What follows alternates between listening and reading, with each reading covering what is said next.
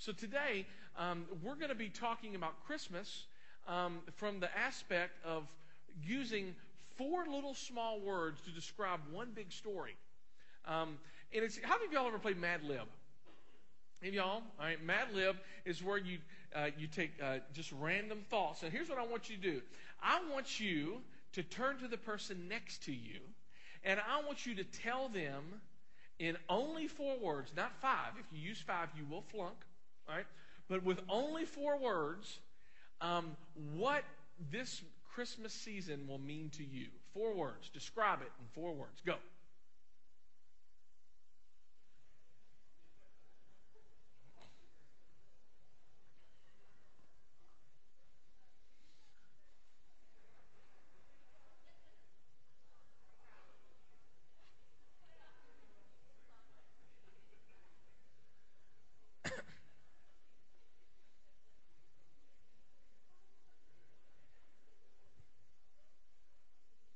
All righty.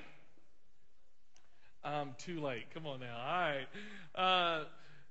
Give me, somebody shout one of your words. Hope? Hope. Very good. All right. There's 1. Family. There's 2. Joy's 3. Safety? Savior. Very good. I think even better than safety. All right. 4. Of course, unless you're, and this is again, we were talking about rednecks last week. There are people in our neighborhood still, they're still doing fireworks. I guess it's Christmas fireworks here in the South, but people are still blowing stuff up here in the South. Again, last week's sermon, you might be a redneck if, all right?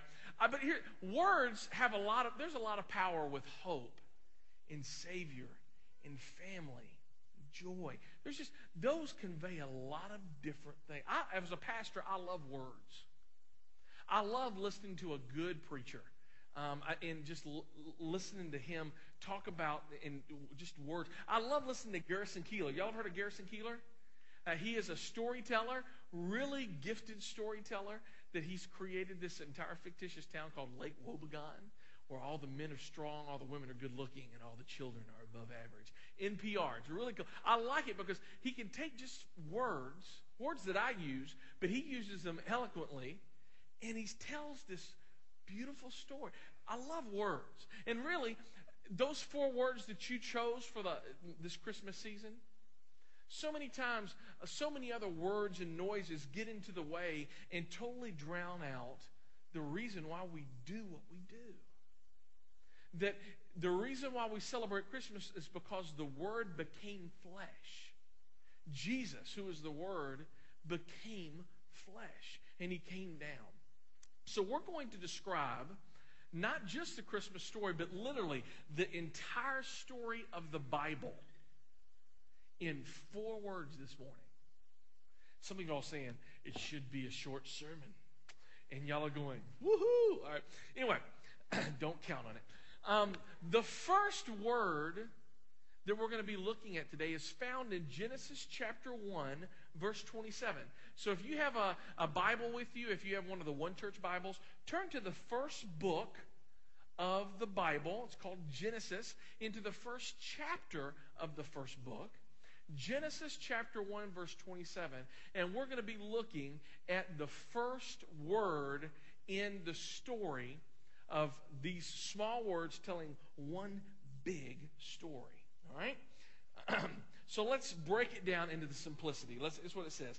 So God created human beings in His own image. In the image, everybody say that next word. Of God, He created them, both male and female, He created them. The first word is the word of. Everybody say the word of. We are created in the image of God. It's a small word, but a huge truth. We are created in the image of God. We are created of God Himself. We are created by God for intimacy. We were created in community of the Trinity for community. We are created and we are made in the image of God. That we bear His image. that when people look at you, they should get a glimpse of God because we are made of God. Now, how many of y'all have children in here? All right? How many of y'all want to sell some children? All of us. It's amazing. All right. For those who have children, the word "of" is a big word for you because your children are of you. I have a son who actually I have three, but my oldest son, he's 10 years old. His name is Walt, and he is an exact clone of me. You never have to worry about who's his daddy. All right? Toby Keith's song, it's answered, I am his father because he looks just like me. He's really good looking. All right? I mean, he is of me. Just as your children are of you, us being God's children, we are of him. We are created by him, of him, and for him. We are created for him. Adam and Eve, during this time, had a perfect relationship with God. Perfect. It was intimate. In fact, after a long day of naming animals, Adam and Eve would walk together with God in the stillness of the cool of the day. They had this intimate relationship with God that nothing was in their way. They were perfect. They had a perfect relationship with him. They knew who they were and why they existed. They knew their identity, and their identity was wrapped up in that little word, of God. Perfect relationship. They did life together, an intimate relationship. Can you even imagine having that type of relationship with God? You probably can't, and I can't because we've never experienced that. We've never experienced the of God. And that's where our story begins, that we are created of God. But if you know the story of the Bible, you know that's not where it ends. Because even though of God was the best place to be, Satan convinced Adam and Eve that it just wasn't enough, that they needed to be like God. And if you disobey God, if you choose, God says, you can do anything you want to, but just don't eat of this tree. That Satan says, you know what, if you want to be like God, then you will disobey him and you will eat of this tree. And they had the knowledge. Once they took the bite, they willfully disobeyed God and they sinned. And once they sinned, it busted up that relationship of forever. It changed. And once they once they walked together in the coolness of the day, now they're hiding from God. We can even hide from God. And God has to come out and say, where are you, Adam? Where are you, Eve? Are we going to walk together? No, because anytime sin comes into the world, it always brings a separation. Always. Sin will separate any relationship. And it does separate the relationship between people and God. It tears it and rips it apart. So that we don't have that perfect, intimate relationship with God anymore because of wasn't enough. That's what Satan convinced. I want you to be like. And through the rest of the Old Testament, story, from Genesis 3 now on, all the way through Malachi, they're not under the word of anymore. They're under a different word. God is there, but he's not close. In fact, the second word is found in the next book. So if you're in Genesis, flip over to Exodus, the next book, and we're going to be looking in Exodus chapter 33. And before we get there, I just want to kind of set it up. Outside of Adam and Eve, the next person who had the closest, most intimate relationship with God was a fellow by the name of Moses. Moses, God's word says that Moses talked to God as you would talk to a friend. God has never spoken to me audibly, all right? But God would speak audibly to Moses, and Moses and God would talk as if you and I were talking together right now. So Moses has a question for God, and he says this. Moses responded in Exodus 33:18, "Show me your glorious presence." He's saying, I want to walk with you like Adam and Eve walked with you. I want to have that relationship of like Adam and Eve had that relationship of God. But here's what the Lord said. The Lord replied, I will make my goodness pass before you, and I will call out my name Yahweh before you, and I will show mercy to anyone I choose, and I will show compassion to anyone I choose. But look at the next word. What does it say? You got a but. Moses is saying, I want it to be like it was. And God says, but it can't be. Because when sin entered the world, it changed the relationship of forever, and it's broken beyond repair. But you may not look directly at my face, for no one may see me and live. This is a very different relationship than Adam and Eve had with God in the garden. No one can even now look on the face of God and live. Keep on reading. The Lord continued, look, stand, what's that next word?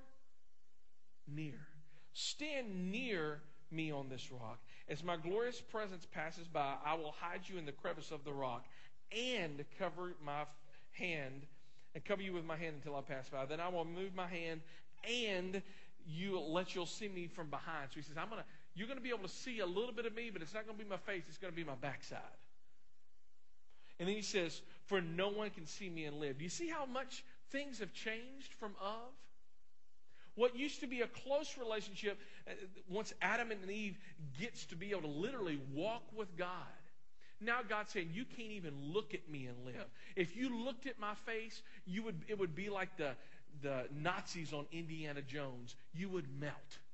All right? Because God is that holy.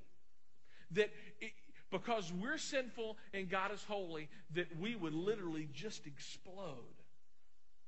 So there's a distance, there's a separation. It's no longer of. The next word is and. It's God and us. It's God and us. There is a separation. There's a distance. It's not like what it was. The closest someone can get, and this is as close as it is Moses, just being able to barely be able to catch a glimpse of God's back. It has changed forever because anytime sin enters the world, it messes up. I like in verse 21, it says, the Lord continued, look, stand near me on this rock. God isn't close, but he's near. And that is where and is at. Sometimes he appears in a burning bush. Sometimes he appears by a pillar of fire. Sometimes he's near, but you can't see him. You can't touch him. You know God is out there, but now you have to go through the Old Testament. You had to go through this elaborate system of worship, of doing this and cleaning yourself this way. And it's only through that you're even able to get a semi-quasi presence of God. But it's changed forever. And everyone in the Old Testament who lived in and. It's God and us. God is out there. He's near, but he's not close. He's near, but he's not close. And they tried spending all of their time trying to find God through doing this and doing that and going through systems of sacrifice and all of this stuff and all of this religion. And it made them farther and farther away, it seems like. And it seems like for you today, there may be people in here that this may describe your relationship with God today. You're in that and. You know God exists, but you're not close to him. He's near, but you don't feel close to him.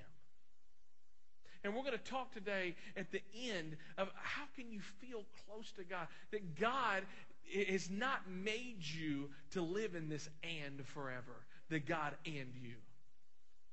That God it leads us to the next word in our story. That because God realized that we could not get to him. We couldn't bridge the gulf. The separation was too far. And that we couldn't do it. So God came and bridged the gap for us. God brings a new word into the story. And through the entire Old Testament, God's speaking through prophets. But then at the end of Malachi, 400 years, there's just 400 years of nothing but silence. And now they're not even hearing from God through other people. And for 400 years, think about that. America is not 400 years old. For 400 years, it was just silent.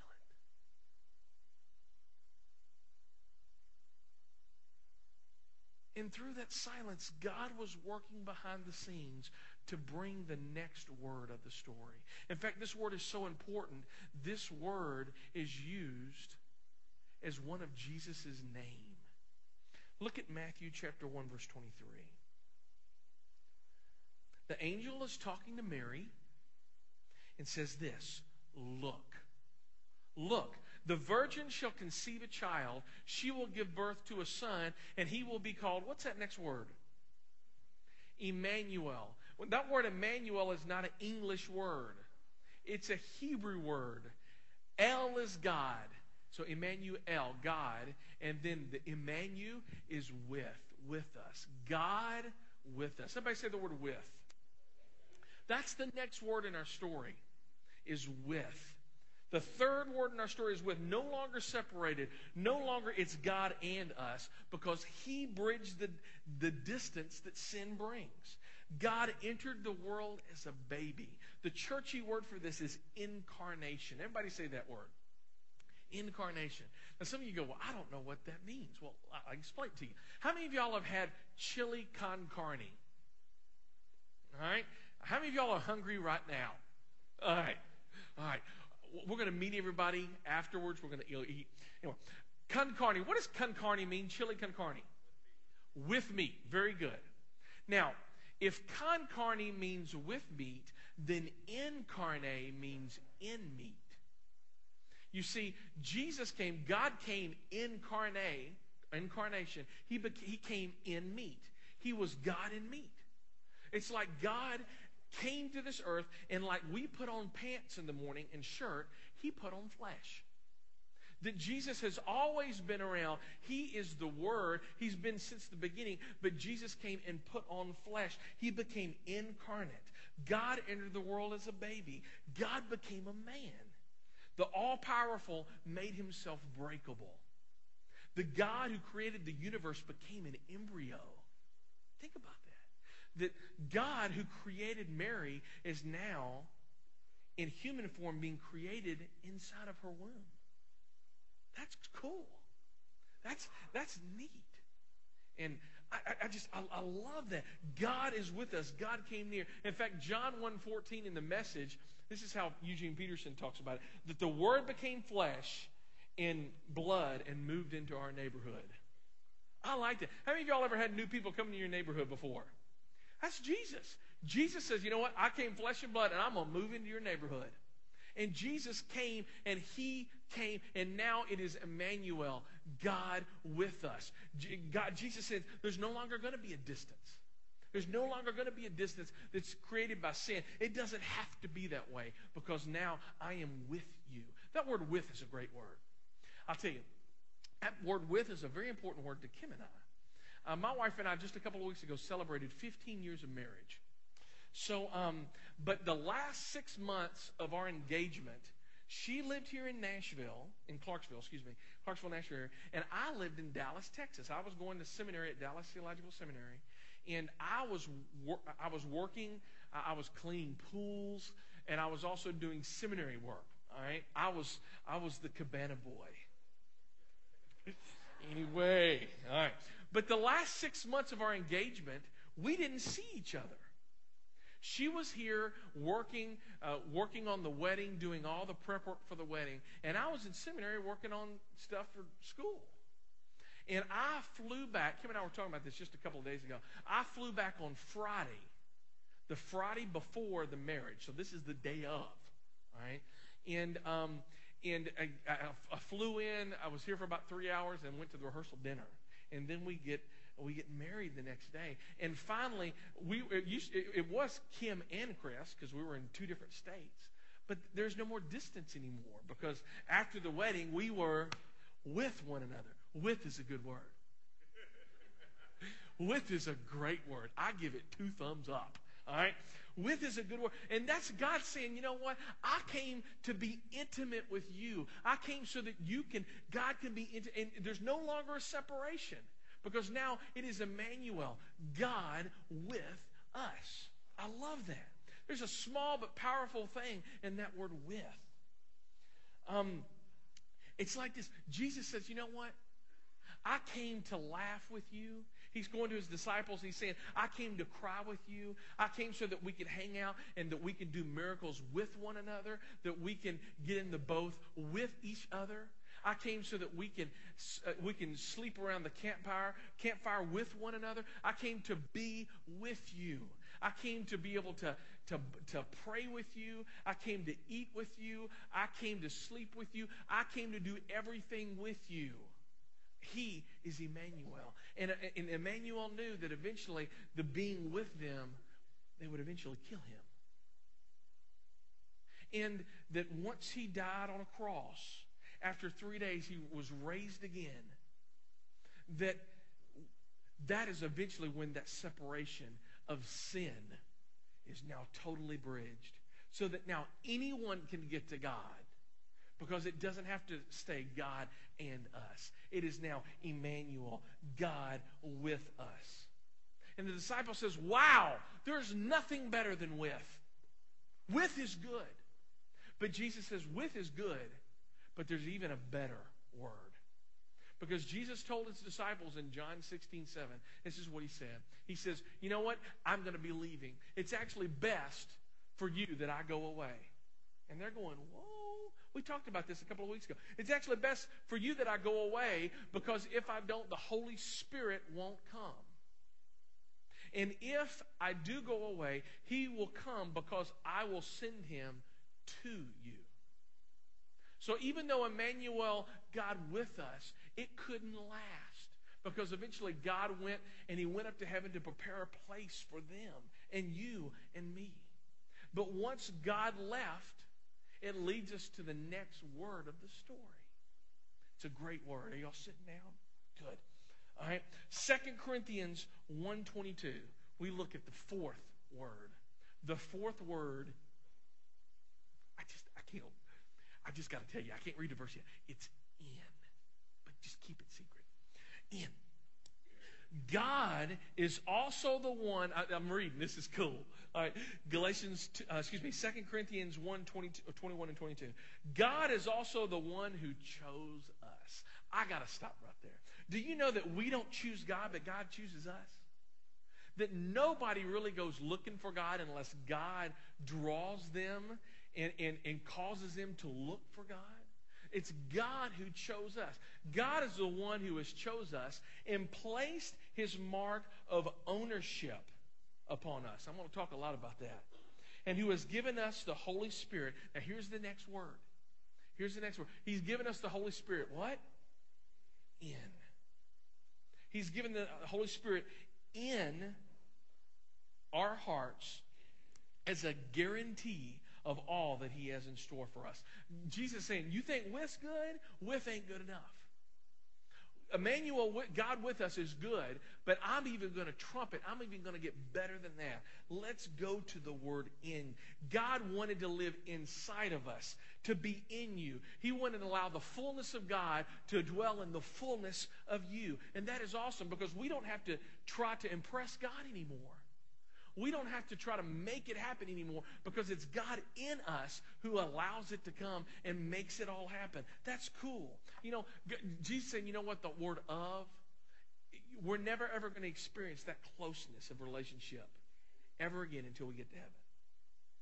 But until that time, I'm going to place God, the Holy Spirit, to live inside of you, so that you can be able to understand and sense his direction, so that you will be able to understand when you start reading the Bible, so that you can be able to sense where the next step will be. I'm going to put God in you.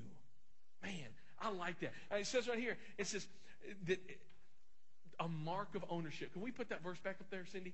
It says a mark of ownership. He has placed his... You know, when you begin a relationship with Jesus, who owns you? Jesus. He puts a mark of ownership, and nothing's ever going to change that mark. That nothing will ever take you away from Jesus' hand. Nothing will change that fact. If you have a relationship with Jesus, you can never lose a relationship with Jesus. This is not my notes, but God gives you eternal life, right? Once you have Jesus Christ. And if you could lose eternal life, it wouldn't be that eternal, would it? Here's our word for you. Eternal. Eternal means yes, Lord. All right, cool. Now, not only that, but look at the end of verse 22. He places the Holy Spirit in you as a what? As the guarantee. That's another really good word. How many of y'all ever bought some Craftsman tools at Sears? Cool, all right. Any of y'all have a Craftsman tool that got broken? Any of y'all? What'd you do to it? Took it back. What did Sears do? They're going to give you another. Why? Because they guarantee it. Let me tell you what God says here in this verse. This is cool. He guarantees that there is more in store for us. He says, you know what? Holy Spirit's good. God living in you is good. It's a guarantee that there's going to be more to come. And I'm telling you, where God guarantees it, God stands by it. And you don't lose it. When God's living in you, He's never going to live outside of you again. That's cool. Man, that just stokes me up. All right? So the question is, as we close today, where do you see yourself in this story? God created us in the image of God and to be of God, but that relationship has been broken for quite some time because we sin. We are broken and we are fallen. We are messed up people. And for many of us in this room, it's probably where you're at is you're in the and section. You're trapped in the circumstance, in the cycle of and. If I can do this, and if I do this, and if I come to this church, and if I give this much, and if I'm this good. And doesn't work. And doesn't work. Because you and I can't bridge the gap of sin. That is the reason why Emmanuel, God came with us, and so that He bridged the gap. Not only bridged the gap 2,000 years ago by His life, but He bridges the gap for you and I today, not with even His life, but with His death on the cross. So that we now, there's no longer a separation between God and us. That we are now very close. And that if you begin a relationship with Jesus Christ, if you invite Him in to your life, that you will have eternal life, that you will have a seal upon you. You are marked as His property. There is a guarantee that because He lives inside of you. There's the 4 words that describe the entire Bible. But not just your Bible, it's your life as well. And it's my life. So, as we close today, I think probably the best gift that you could receive is not a new car.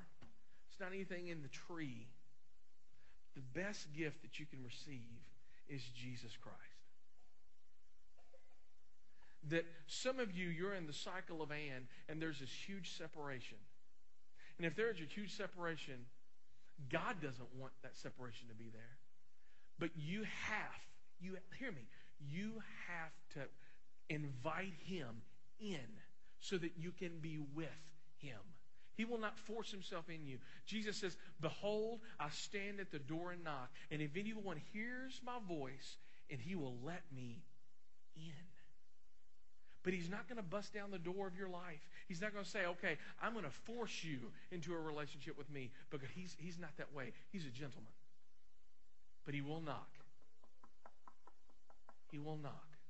And some of you right now, you're burdened right now, and you've got butterflies in your stomach, and you're just like, what is going on? And maybe you've not been to church in a long time, and you're like, what's happening here? Let me tell you, it's God knocking, saying, I want in.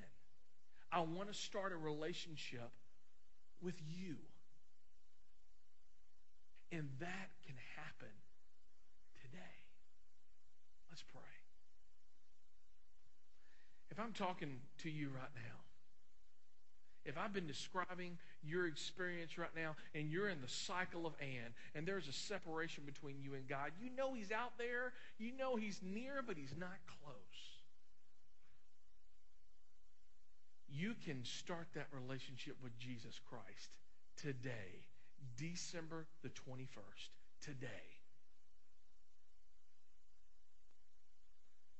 And it all comes with you inviting him into your heart by saying, Jesus, I know that I'm a sinner. And Lord, I know that I'm broken.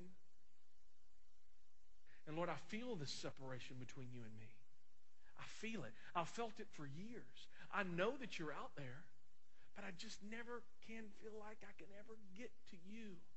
And now I'm understanding for the first time that I can't get to you, that the miracle of Christmas is that you came to me. You came, truth came with meat. And Lord, that I can't do it on my own. So Jesus, I pray that you would come into my heart, that you would be Emmanuel, and that you would be with me, that you would partner with me, that you would be my God, that you would be my Savior. Lord, I pray right now you would forgive all of my sins and come into my heart. Be the God of my story. Be the God of my story. Lord, thank you for hearing this prayer. There are some others you have, with every head bowed and every eye closed, you have that relationship with God. God lives in you. But there's so many other words out there. The simplicity of this season has gotten lost amongst elves and snowmen and gifts and all of this other stuff. My prayer for you is that you would be able to recapture the wonder of Jesus Christ. That just as a child in his simple, wonderful face on Christmas morning, Lord, that we would all be able to come to you and that we would have faith like a child. That's what I pray for all of us, Lord, that the good news would never become old news in our life. We love you, Jesus Christ. You are Emmanuel. Thanks for becoming and coming with us.